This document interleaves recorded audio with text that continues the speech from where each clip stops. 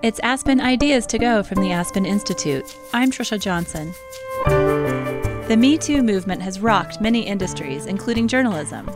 Sure, newsrooms produce stories on the movement, but they're also dealing with the issue internally.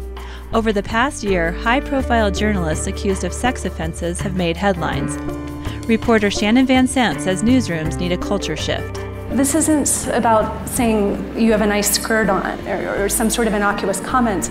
The behavior that we're talking about, it causes women to quit their jobs, to leave the industry, to have a sense of fear about a place of work. So it's a really profound issue.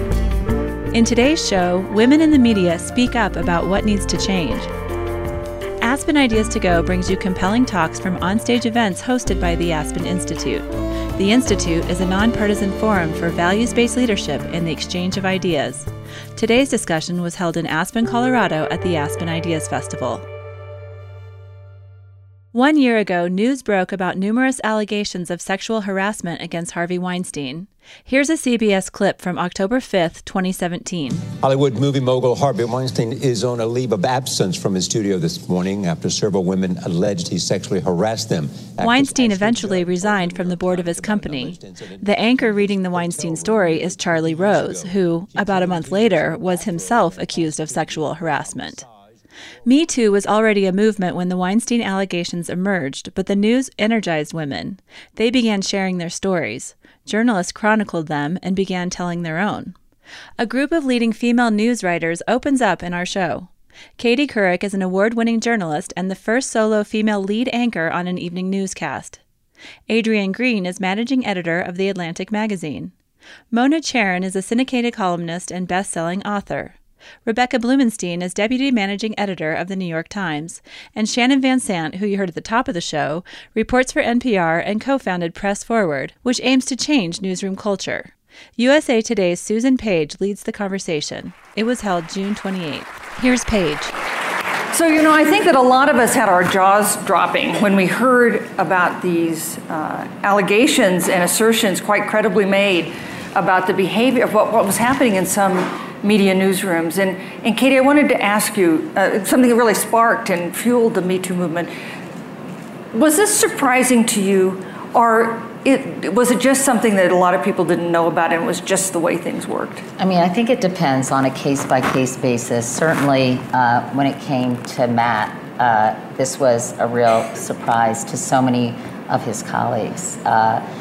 Just because we just weren't aware of it. I think it wasn't something that was overt. I still don't really have a full understanding of the women who he was involved with and the circumstances, but clearly it was an inappropriate abuse of his position and his power, and it was really disheartening and heartbreaking for a lot of people who saw him as a very different person. I think there was sort of this feeling, I think it's, I'm 61, so I've been doing this a long time, and women of my generation, that there was this certain amount of behavior that went on.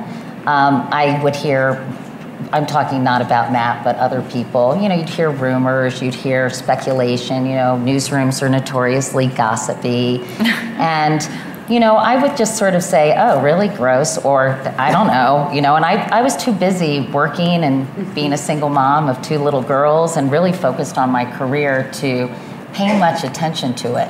But I think there were certain mores, that were just kind of accepted in television news for a very long time. And I think one of the great things about this is it's a huge cultural course correction. And we are now really examining newsroom cultures. And that's a very hard thing to kind of put your finger on. But I think there are a myriad of ways that things are going to get better. But first, the awareness was necessary. And I really credit a younger generation of women. I think there's a real generational shift. I notice in my daughters, who are 26 and 22, who have a lot more agency, who are much more informed about sexual assault and affirmative consent and all these things that I think they have a very different view of their place in the world and how to interact with men in a work environment, which I think is a really good thing. I'm lucky. I've only experienced a few incidents when I was much younger where, the vice president of CNN said I was successful because of my hard work and my industriousness, my intelligence, and my breast size. And he said it in a room in front of a whole group of executives. When I walked into a room, I was 26 years old. And I remember I wrote him a scathing memo saying, hey, first of all, my boss, a male named Don Farmer, who I really credit for making me strong, and I'll stop talking and I'll tell this story quickly, you guys, sorry, but he said, you know what, we're going to sit down, you're going to write him a memo, and you're going to tell him that's completely unacceptable and he owes you an apology. Now, this was in 1984, right? And so I wrote this letter. He called me immediately. He was just effusive in his apology. But it kind of made me realize, you know what? I don't have to put up with that bullshit. And I had a male ally who helped give me the strength to fight back. And that set the tone for me for my entire career, that I was actually not going to put up with that. Yeah. I think a lot of women didn't feel empowered to fight back. I mean, and I think a couple things have changed. And one is willingness of women to speak up. And the other is willingness of others to believe women when they speak up. Because that's also been something. Is this only in TV networks, Rebecca, or in the print world has there been this kind of routine sexual harassment? I mean, I think the amazing thing is we don't really know. The Times was obviously at the center of a lot of the journalism over the past year, and getting women, when the system didn't work again and again and again, to go on the record and to tell their stories was our biggest challenge. And there are these settlements that remain secret for so long, that continue to remain secret among, I think, much of corporate America, much of Wall Street.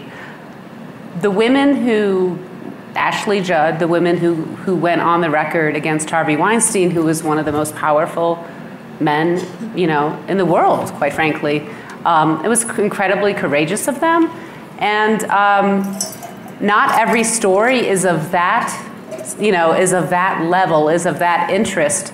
But there have been a lot of stories that have come out since. And I feel like we have a lot of conversation in terms of moving this discussion forward, how it should work. We want to be fair to everybody, but it's just been like an eruption that I think has, that's not at all over.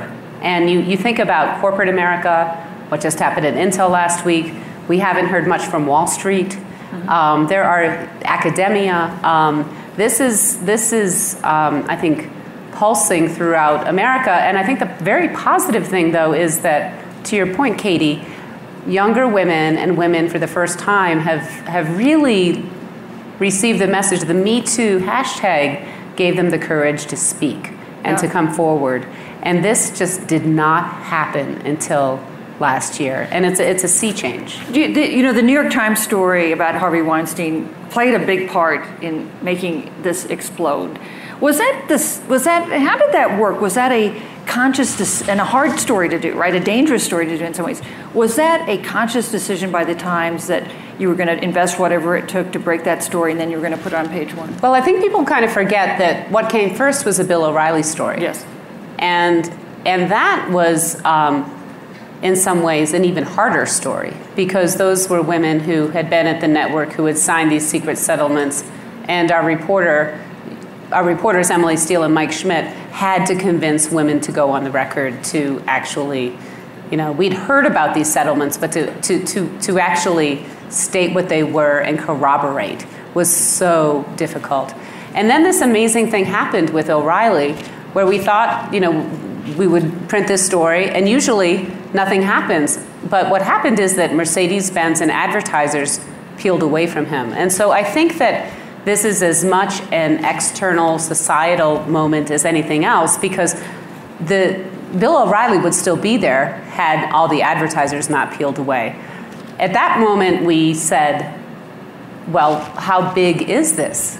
And so we had some meetings and said, let's look into where this exists elsewhere. And Harvey was at the top of the list, but we also, I think it's very important, one of the most searing stories that the Times did last year was about women who work on the Ford assembly line. And we cannot forget that women, who work in blue-collar jobs, who clean hotel rooms, that they have far fewer protections than many of us who work in media organizations. And And we felt that that was really, so we did do a concerted push. And Harvey was a big fish that many news organizations had tried to go after.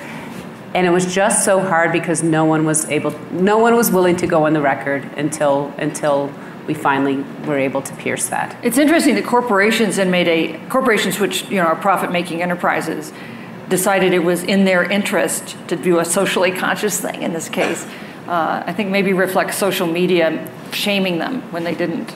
There's a lot of discussion, including here today, about what's happening at companies. And I think, if you're a consumer-facing company with customers, with employees, with people who need to feel they're part of the mission, with millennials and, the Generation Z, it's not acceptable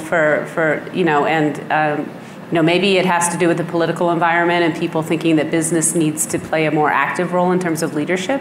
But it's really interesting what's going on. It has been. Shannon, we've talked a lot about what's happened to the men who've been accused of abusing women in the workplace, and the big names, the Charlie Rose and the Matt Lauers and the Mark Halperins. We should talk more about what it's meant to young women who were in those workplaces and what it meant to them, their careers. You did a really interesting piece in Politico about your own experience. Tell us something about that. Yeah. So I was an assistant to a man named Mark Halperin. He was a political director at ABC News, and I was about 19 at the time. I met him in college, and I never experienced untoward behavior from him myself, but I did notice things that were off. He had several young women about my age that he would mentor and meet with. The door would be closed. And he was very gracious. I mean, we worked together very well. He got me my first job in journalism at ABC News afterwards. And I have to say, though, after I began working at ABC full-time, I felt uncomfortable around him. Not for anything I could put my finger on. I felt nervous in his presence. He didn't seem like a nice person, so I just avoided meeting with him, and I avoided his presence. And it was several years later, actually, when I was reporting in Beijing, that I heard from a couple of women who were based in China for a while, foreign correspondents and producers, or who had traveled through on reporting assignments, that they'd been assaulted by him.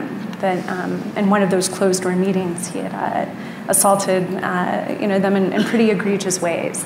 And what was surprising to me, though, is that I didn't really even have much of a reaction. My reaction was not one of outrage. I did not think, oh, this should not have happened, or we should do something to change this. My reaction when I was told these stories was I was lucky, and I managed that situation well. And it wasn't until this movement in last fall, when actually a young researcher or editor for the New York Times, I had told her about Mark Halperin about a year and a half ago, and about the stories I'd heard about him, and she said, well, this is a story. Can I share it with one of our reporters? And I said, sure, you're welcome to do so, but I don't think it's a story. This happens all the time, and this is just the way it is. And I'm 40, I think she's a bit younger.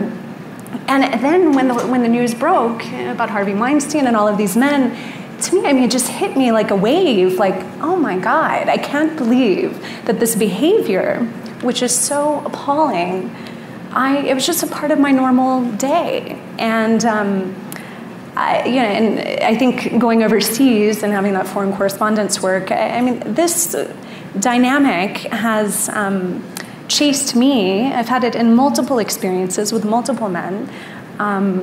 And it's deeply impacts the women. And I would say that the victims of some of the stars that we're talking about tonight, their lives have been profoundly impacted. I mean, this isn't about saying you have a nice skirt on or some sort of innocuous comments. I mean, the behavior that we're talking about, it causes women to quit their jobs, to leave the industry, to have a sense of fear about a place of work where they should be safe and they should be thriving. So it's a really profound issue, and part of the profundity of it is the fact that people like me, who were in the midst of it, thought it was normal.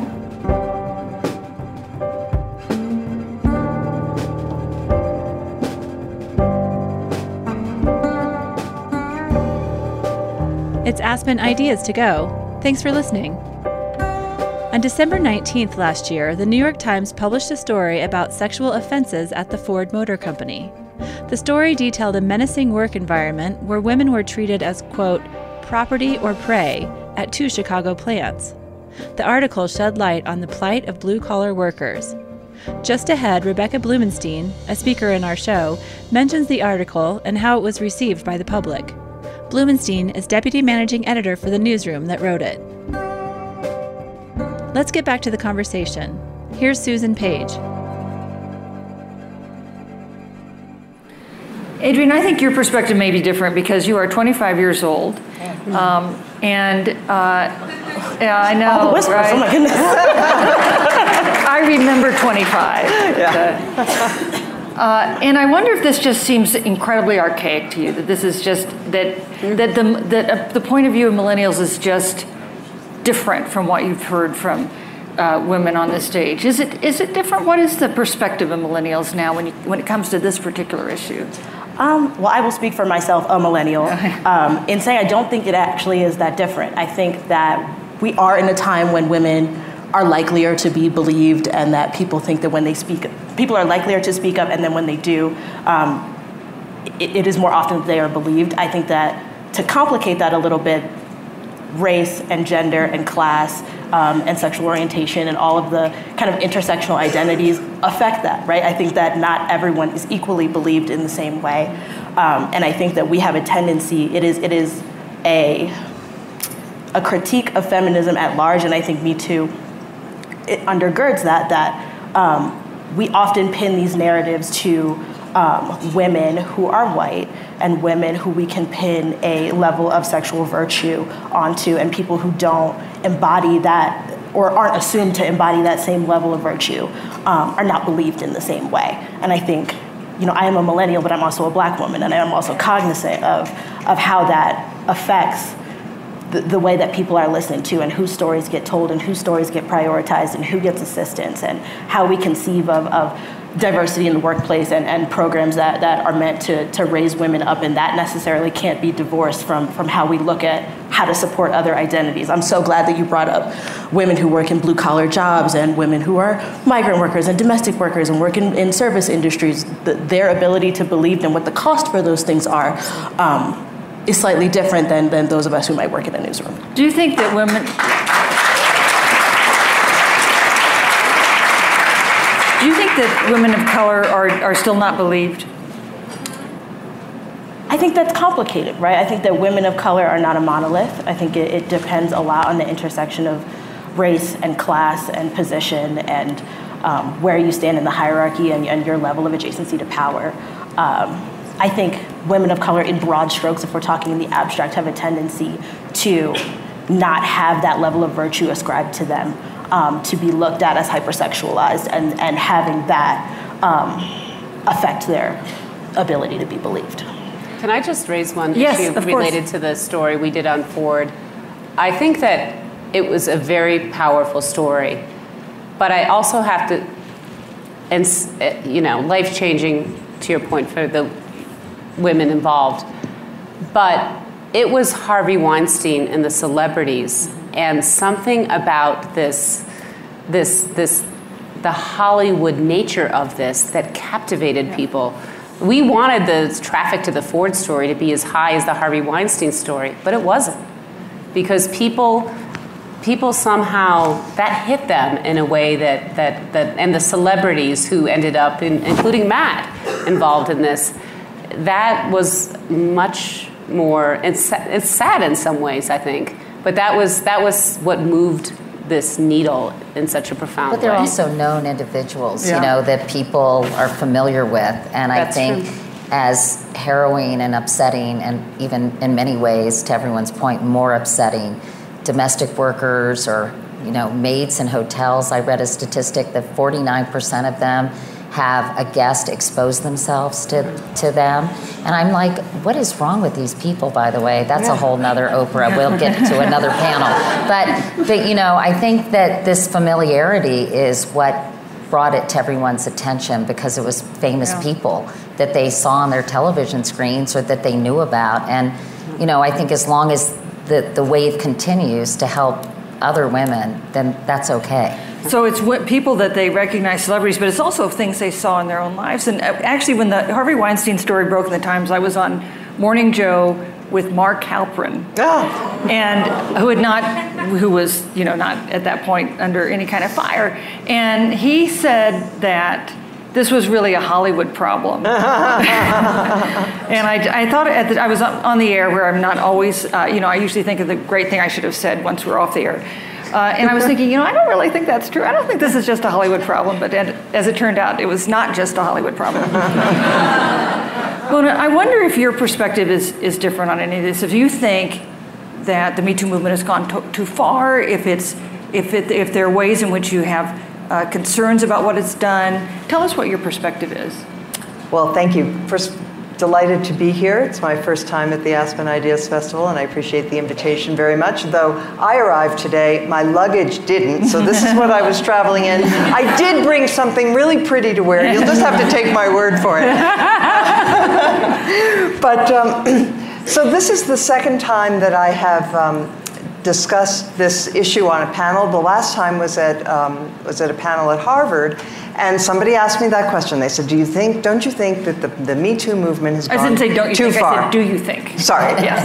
No, I'm just the question comes up, has the movement gone too far? And what I said to the questioner there was, look around.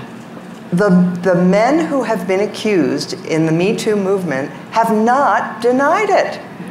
Nobody has said I was wrongly accused, or there have been a few who've been around, a little bit of complaints around the edges. Al Franken said that he was taken out of context. He was misunderstood a little bit when he was getting a little handsy with people. But basically, all of the people that have been the subject of these exposés have essentially admitted guilt. So it's hard to see that we're in the midst of this overreaction or that this has somehow been overdone. What I would say, though, and it's really interesting to get the perspective of women of different ages, because I'm like Katie, I'm also 61. I was sexually harassed as a college student, but it was so polite compared to what women are experiencing now. The grossness of the behavior that young women are experiencing and are being told is normal and just part of what you have to expect in the workplace. From my perspective, I think things have gotten worse since I was young. I think that men are more entitled and have a less respect for women and are less inhibited. And I have some theories about why that might be so, but one of them has to do with the prevalence of pornography in our society. If you look at the data on how much people consume porn and how many men make it a daily diet, it does begin to shed light on their behavior in the rest of their lives. Hey, what was the polite sexual harassment you had in college? I'm just curious. I had a professor, a science professor. I thought he was terrific, and he invited me to work on a project with him where we would together write a book for children about science. And this was going to be my summer job, and I was excited, and it was wonderful. And at some point in the late spring, he kind of took me out for dinner and said that he thought this was the beginning of a beautiful relationship. And that he wasn't married, and that he hoped I didn't have a boyfriend, and on and on. And that was basically the gist of it. And I said, well, I wasn't really interested in that kind of a relationship. And he said, oh, well, and basically the way it ended was he never touched me. He didn't expose himself. He simply made it clear that if that wasn't part of the deal, that I didn't have the job.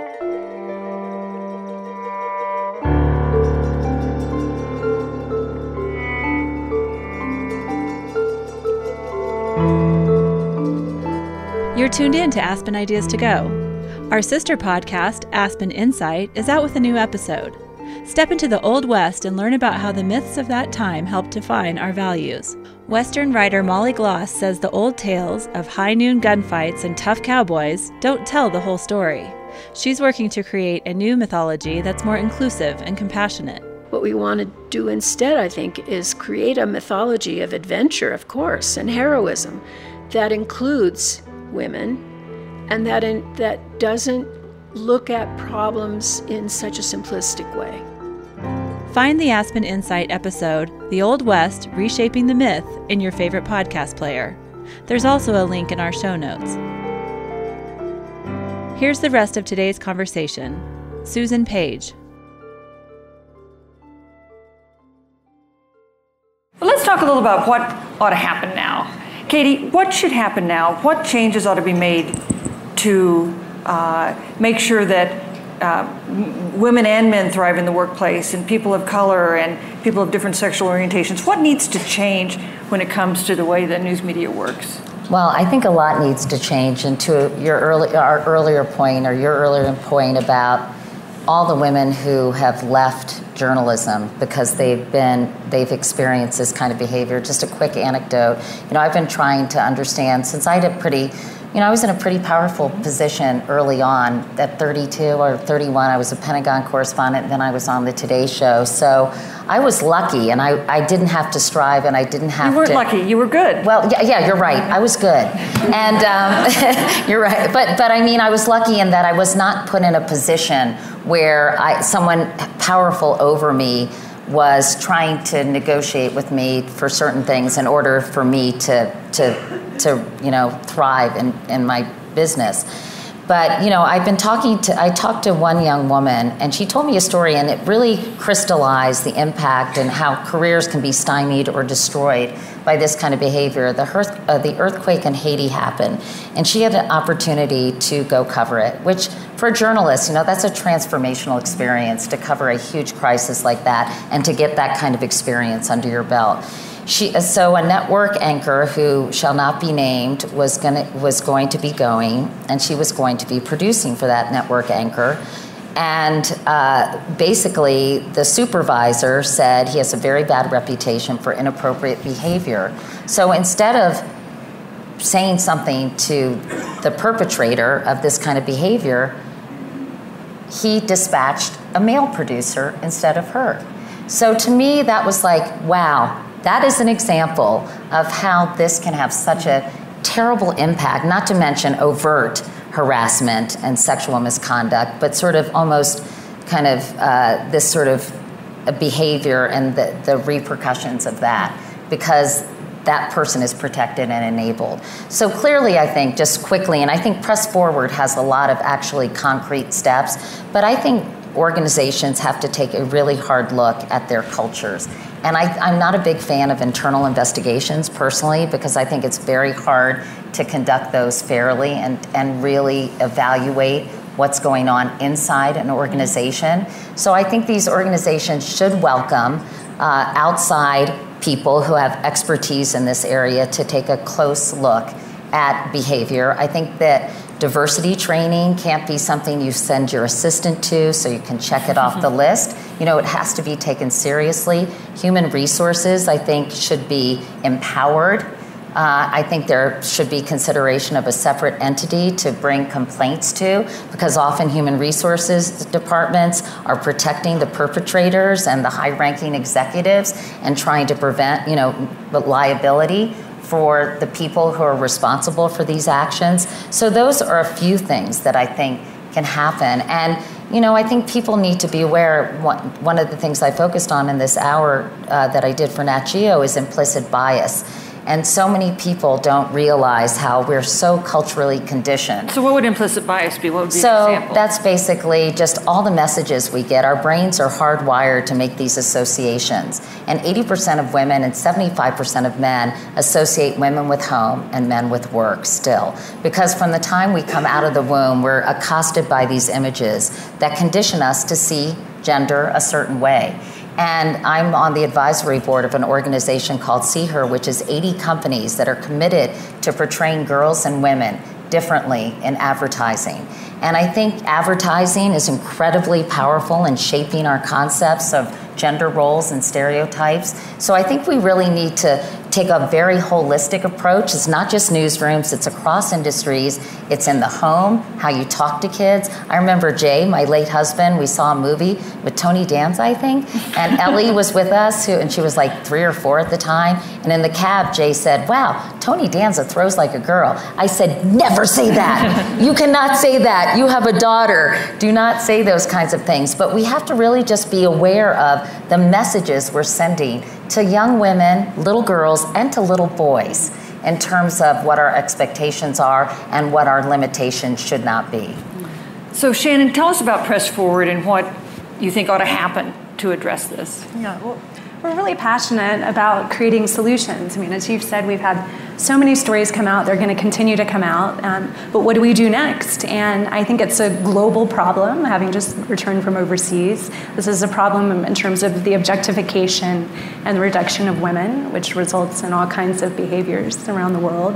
But what we're trying to do with Press Forward is we have 2 main goals. One is to do a blueprint, a study, a 6-month study in partnership with news organizations, to do culture assessments, to look at how are the processes working, how are the teams working, is there a culture here of verbal abuse or bullying, is there a culture here of objectification of women, how much diversity is there in that workplace in all respects, and one thing that I've tried to encourage and I've spoken about before is in any industry, I think, or in any room, any society, if you can shift your focus from the star or from the most powerful person in that room to the most vulnerable person, whether it's a maid or it could be an intern or it could be an assistant, what is their experience like? Do they feel empowered? Do they have a voice? Do they feel safe? Is this a place where they can succeed?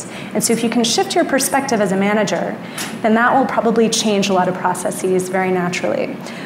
So we want to do a study, partner with news organizations, and we also are already partnering with Pointer and other organizations to do in-depth training of assistants and interns, training of managers, training at all levels of organizations to prevent this from happening. And that training isn't just for men, but it's also for women, because I think part of the problem here is for women to know their limits and to be able to have a voice and feel really comfortable using it. But have the news organization, Shannon, been receptive to some of the things that you all are trying to do? Because that's a real clue in terms of what progress you're going to make. I'm sorry that I asked. Please go ahead. Okay? Yes. Well, that's a good question, and I mean it's a bit mixed. We have a partnership with the Wall Street Journal in terms of the television networks. There's been one that the president of that network sounds very interested, but he hasn't committed to anything yet. And then the other networks, no answer yet. I don't want to say too much because we really do want to partner with them, but I think that hesitance is a sign of this resistance, and people's jobs are on the line, and you have these entrenched power structures that have to change throughout our society. So do you think it costs us? I'm sorry, I didn't interrupt you. Yeah. Do you think it costs us credibility with readers and viewers to have this situation with newsrooms where there is sexual harassment? Do you think does it matter to viewers and readers? Do you think, Rebecca? Absolutely. I mean, I think that people expect us to work in as high a standard as possible, and when news organizations or any organization falls short of that, it's disappointing. And I think it's interesting. We're doing a women's conference in September, and I've talked to companies about coming and very high-level executives, and we're getting a tremendous response, which is the good news. But what's happening on the phone is fascinating because they're like, well, what if something happens? What if something breaks ahead of time and it shows that we're not perfect? You know what the news is? Nobody's perfect. Everybody has issues. We all need to talk about it.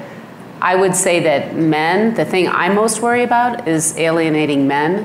I would say that I had male bosses more than female bosses who promoted me on maternity leave, who sent me to China with 3 young kids. I was given a lot of chances. And I'm so worried now, in a sense, because a lot of men are coming up to me and saying, well, can I even go out for a drink with a woman? Can I have a meeting alone with a woman? And what do you say? I I say, of course. Like when I was foreign editor of the Journal, whenever there was a bureau chief who came from a distant place, I would always have dinner with that person because we needed to break bread. We needed to understand one another. And I'm worried about what happens to women if we kind of go the other direction. I think we need to move forward. We need to try to admit that nobody is perfect here and to just work through it. The secret settlements also just have to go away. Right, yeah. It's been pretty toxic. Do you think it matters? I'm sorry, Mona, go ahead. Well, on the subject of where to draw the lines, right, and what will men take as the message, one of the things that I think we're missing is that men need to feel that they are not looked upon as would-be rapists or would-be sexual harassers.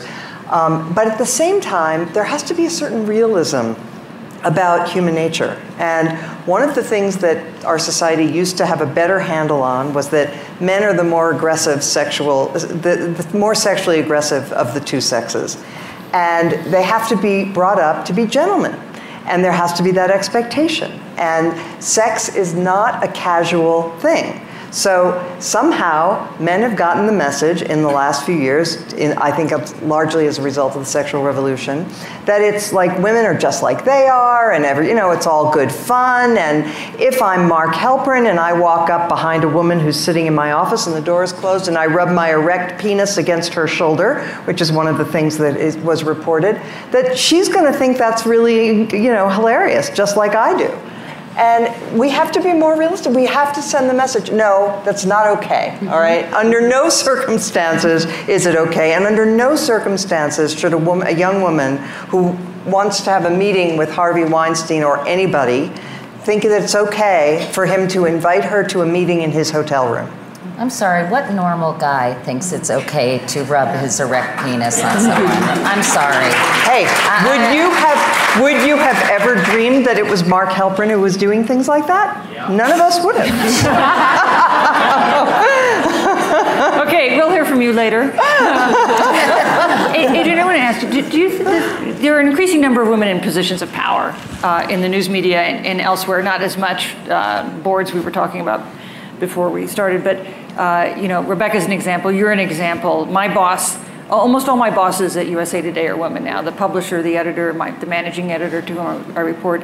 Is that the solution? Does that make a difference, or do you think that is not sufficient? Does that not make such a difference? I think it absolutely makes a difference. I don't think it's the end-all be-all. I think the way forward is to have, as Katie said, a holistic view of what better looks like, right? That means having an intersectional approach to what it means to support women in the workplace, right? That is creating a culture that, like when we talk about culture, creating a place where sexual harassment doesn't happen, right? But it's also a place where women are not the only ones in the room, right? Where I'm not sitting in a meeting and I'm the only one. Where women are able to not have to act and present themselves like men in order to rise to the occasion, right? For the standard of what it means to be excellent at your job, not be predicated on our understanding of men doing that job well. All of that goes into creating a culture, and all of that, and the focus on all of that is what makes us better, right?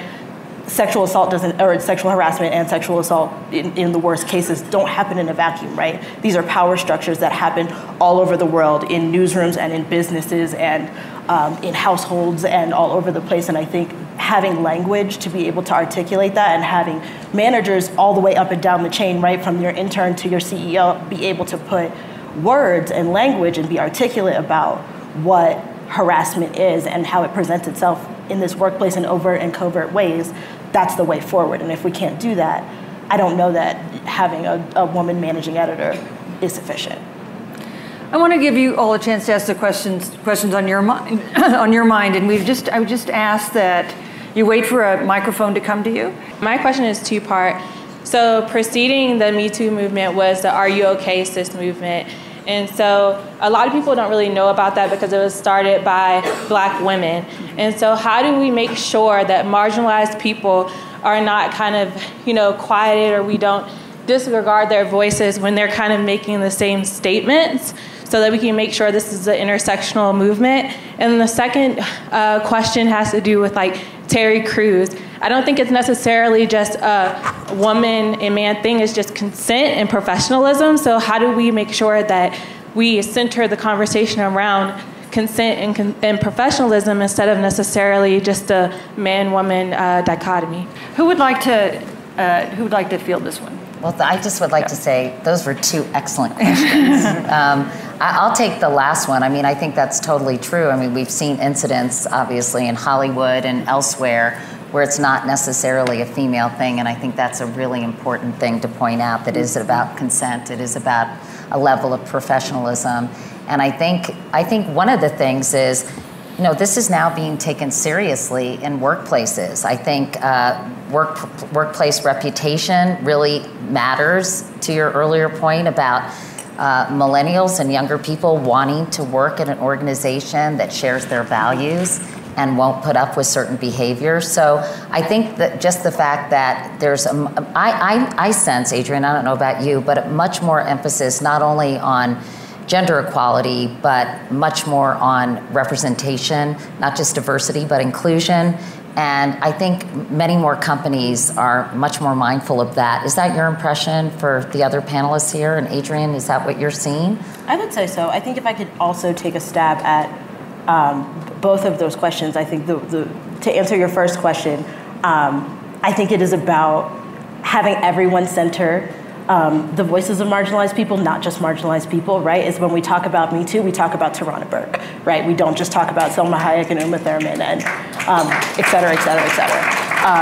And to have that be a responsibility of everyone. I think to Katie's point about your second question, it is about conduct, right? To not, and this goes kind of to your point about overcorrecting, right? That it's not necessarily looking at women or sexual harassment as a women's problem, right? That we're not engaging with women as though sexual harassment is their cross to bear and their problem to deal with.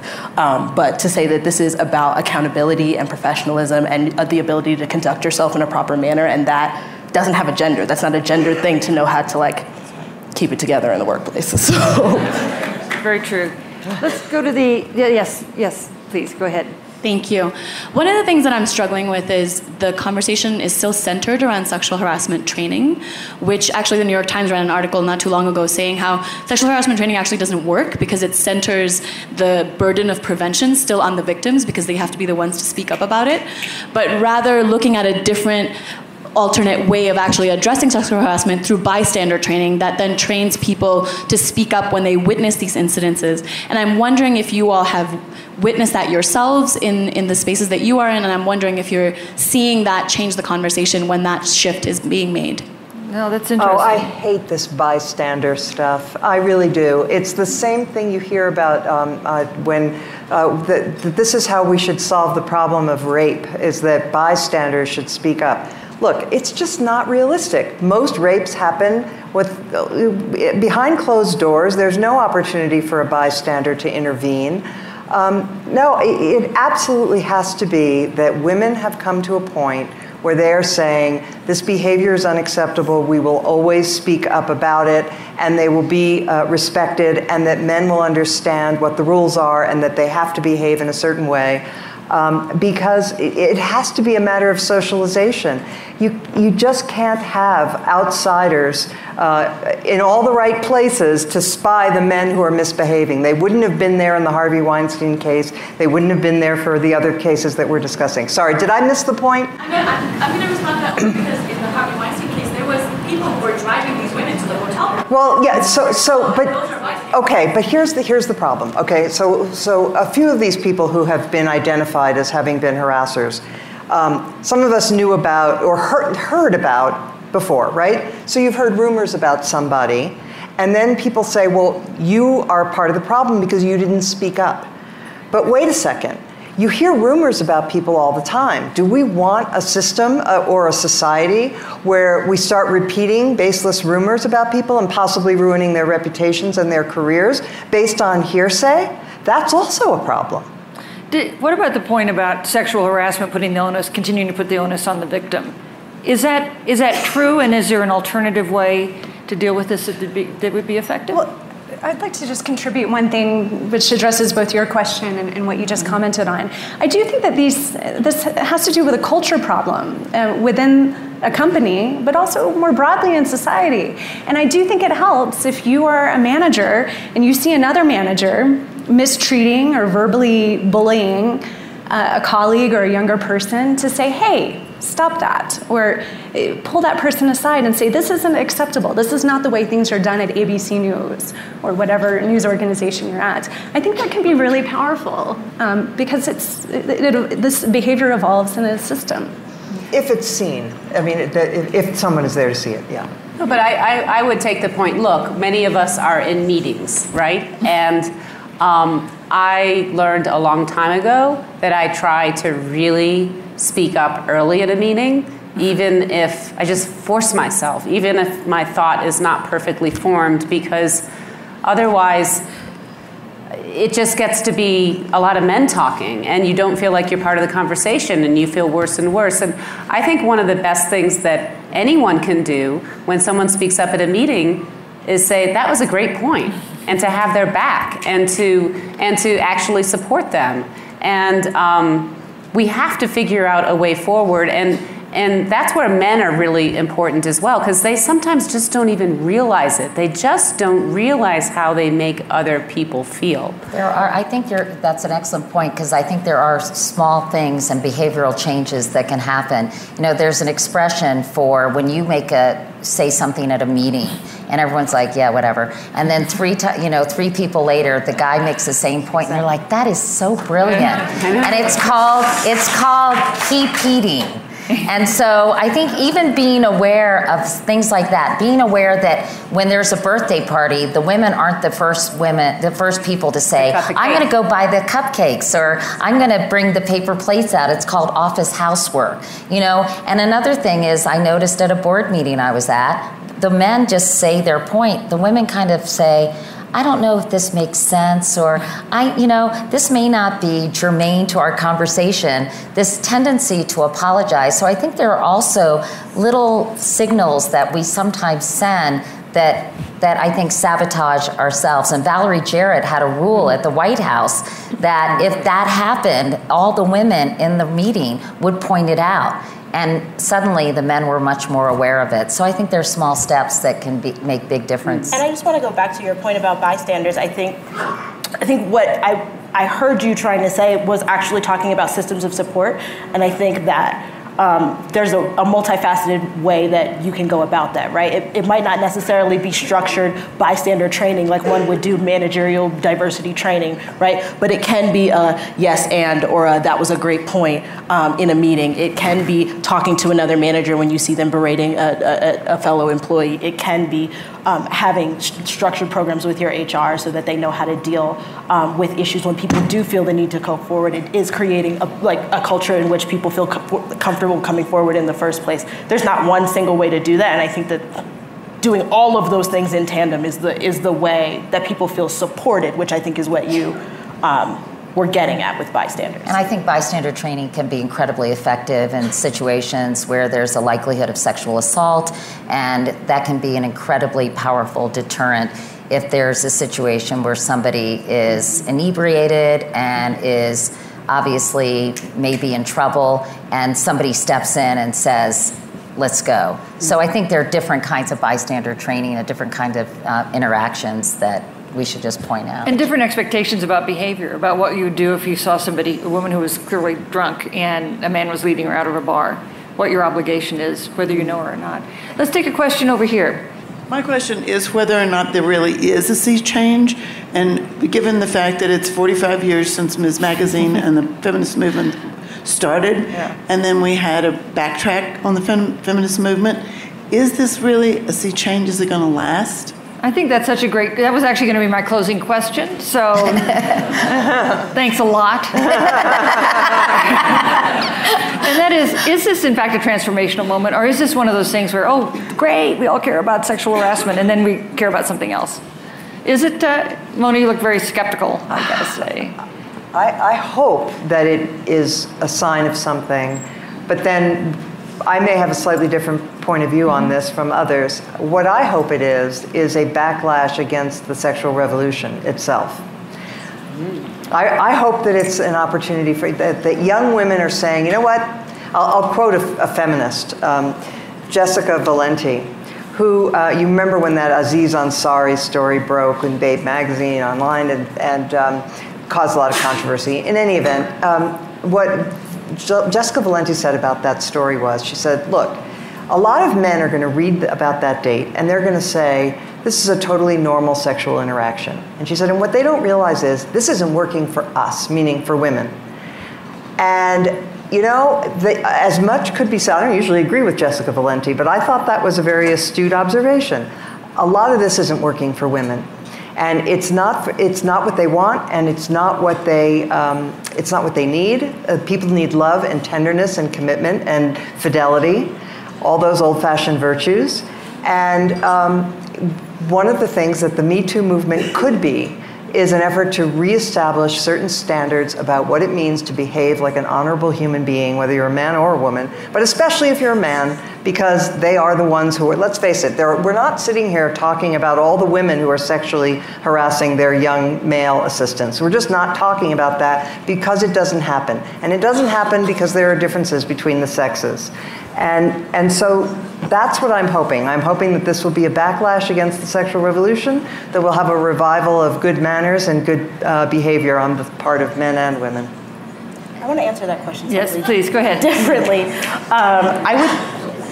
I would say I'm hopeful that it's going to last. I don't know that is going to, it lasting, I'm not sure is going to present itself in ways of new workplace policies or the eradication of sexual harassment. But I do think that what we've gained from all of these discussions is language that articulates the rage that women have been feeling all of this time and bottled, right? And that has been released into the atmosphere, and people are able to have productive conversations person to person that I think change the way that we conceive of consent and what a positive sexual interaction is supposed to be like, and whether that retreats to old-fashioned sexual mores or not. I think that we are going to have conversations that means in person-to-person interactions, women are able to reach an agreement with their partners to what is acceptable to them in the small scale, and that's still important.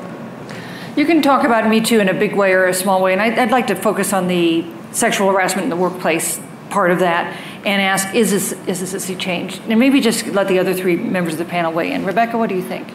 I think that it remains to be seen, but I'm hopeful. I think that it won't be the case any longer that women feel as alone as they did. And I have to say that among women I talk to, almost 100% have had something happen to them along the way. I think it's also true that our eyes have been opened to the cost of the power imbalance. And you hear time and time again, if there's one woman, things can kind of continue as it has been, but if there's two or three, it doesn't happen. Right. And so I am a bit fearful that younger women look at all this and put their hands up and say, oh my God, I can't do it. I've got, the kids, the family balance, the sexual harassment, I'm just going to give up. And I hope that doesn't happen, because the women, women are now graduating, at every level of undergraduate, graduate, masters, like whatever way you want to measure it. They are surpassing the men in aptitude, and they get into the workforce, and it just falls off consistently to the point where CEO women now, we're going backwards. We're going backwards here. And that's got to be a concern for all of us. So I think it's a very important question, and all of us need to resolve to just try to keep moving it forward and not be too discouraged, and realize that you aren't alone. Shannon, sea change? It seems to me like a seminal moment. It seems like what you said, an unleashing of a lot of emotions and experiences that have been there for a long time.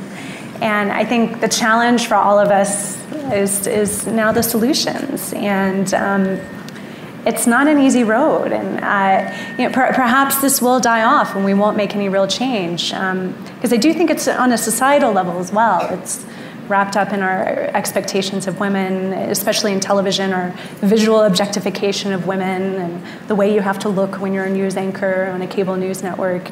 All of these things are tied together. And I think I still think, as I get older, I realize there's this sort of base level of misogyny, sometimes towards women about anything, age, sexuality, what you have it. So all of that has to change. And I listened to an interview actually with Jane Fonda a few weeks ago, and she said, if women were paid the same amount as men and they had the same seniority, this simply wouldn't happen. And I think that's a really good point. It wouldn't happen if they were at the same level. So. Katie, see change? Well, I'm very optimistic. I really am. I mean, I think it's critically important that we continue to have these conversations, that we include men in these conversations, and that we don't demonize all men as a result of this conversation. And to Shannon's point, I totally agree. I mean, I think as more women climb the ladders and as they have more power, the likelihood of this kind of behavior, I think, decreases significantly. And there are some clear-cut things that can be done. For example, there's something called the Rooney Rule, which was named for the owner of the Pittsburgh Steelers, I believe, that said when there was an opening in a coaching or managerial position, at least one minority or female I think it was one minority candidate, because this was in the NFL, had to be interviewed. And I interviewed some women in Silicon Valley, and they said, if we don't know about these candidates, we can't hire them. And they implemented the Rooney Rule, and the number of women and minorities that were hired in her Silicon Valley firm increased to 75%. So I think a lot of it are some really pragmatic steps that can be taken. Things like blind resumes can be very useful. A commitment on the part of people like Mark Benioff at Salesforce to have gender equality and also pay equity is incredibly important as well. So I think some of these are the foundational steps that we need to achieve in order to also address these other problems as well, that they'll start to dissipate as the power imbalance is corrected. So I feel super positive, because I'm so bummed out about so many other things that if I get bummed out about this and I'm not hopeful, I'm just going to crawl in a hole and never come out. So don't do that. I would say I am incredibly optimistic for 3 reasons. Women are speaking up. That is not going to change. And if older women are speaking up, but younger women don't think there's a question about whether you speak up. Number 2, people are believing women when they speak up. And number 3, there are more women in charge. And I think that makes a huge difference. So I am a complete optimist, at least about this. All right. So we're out of time. Thank you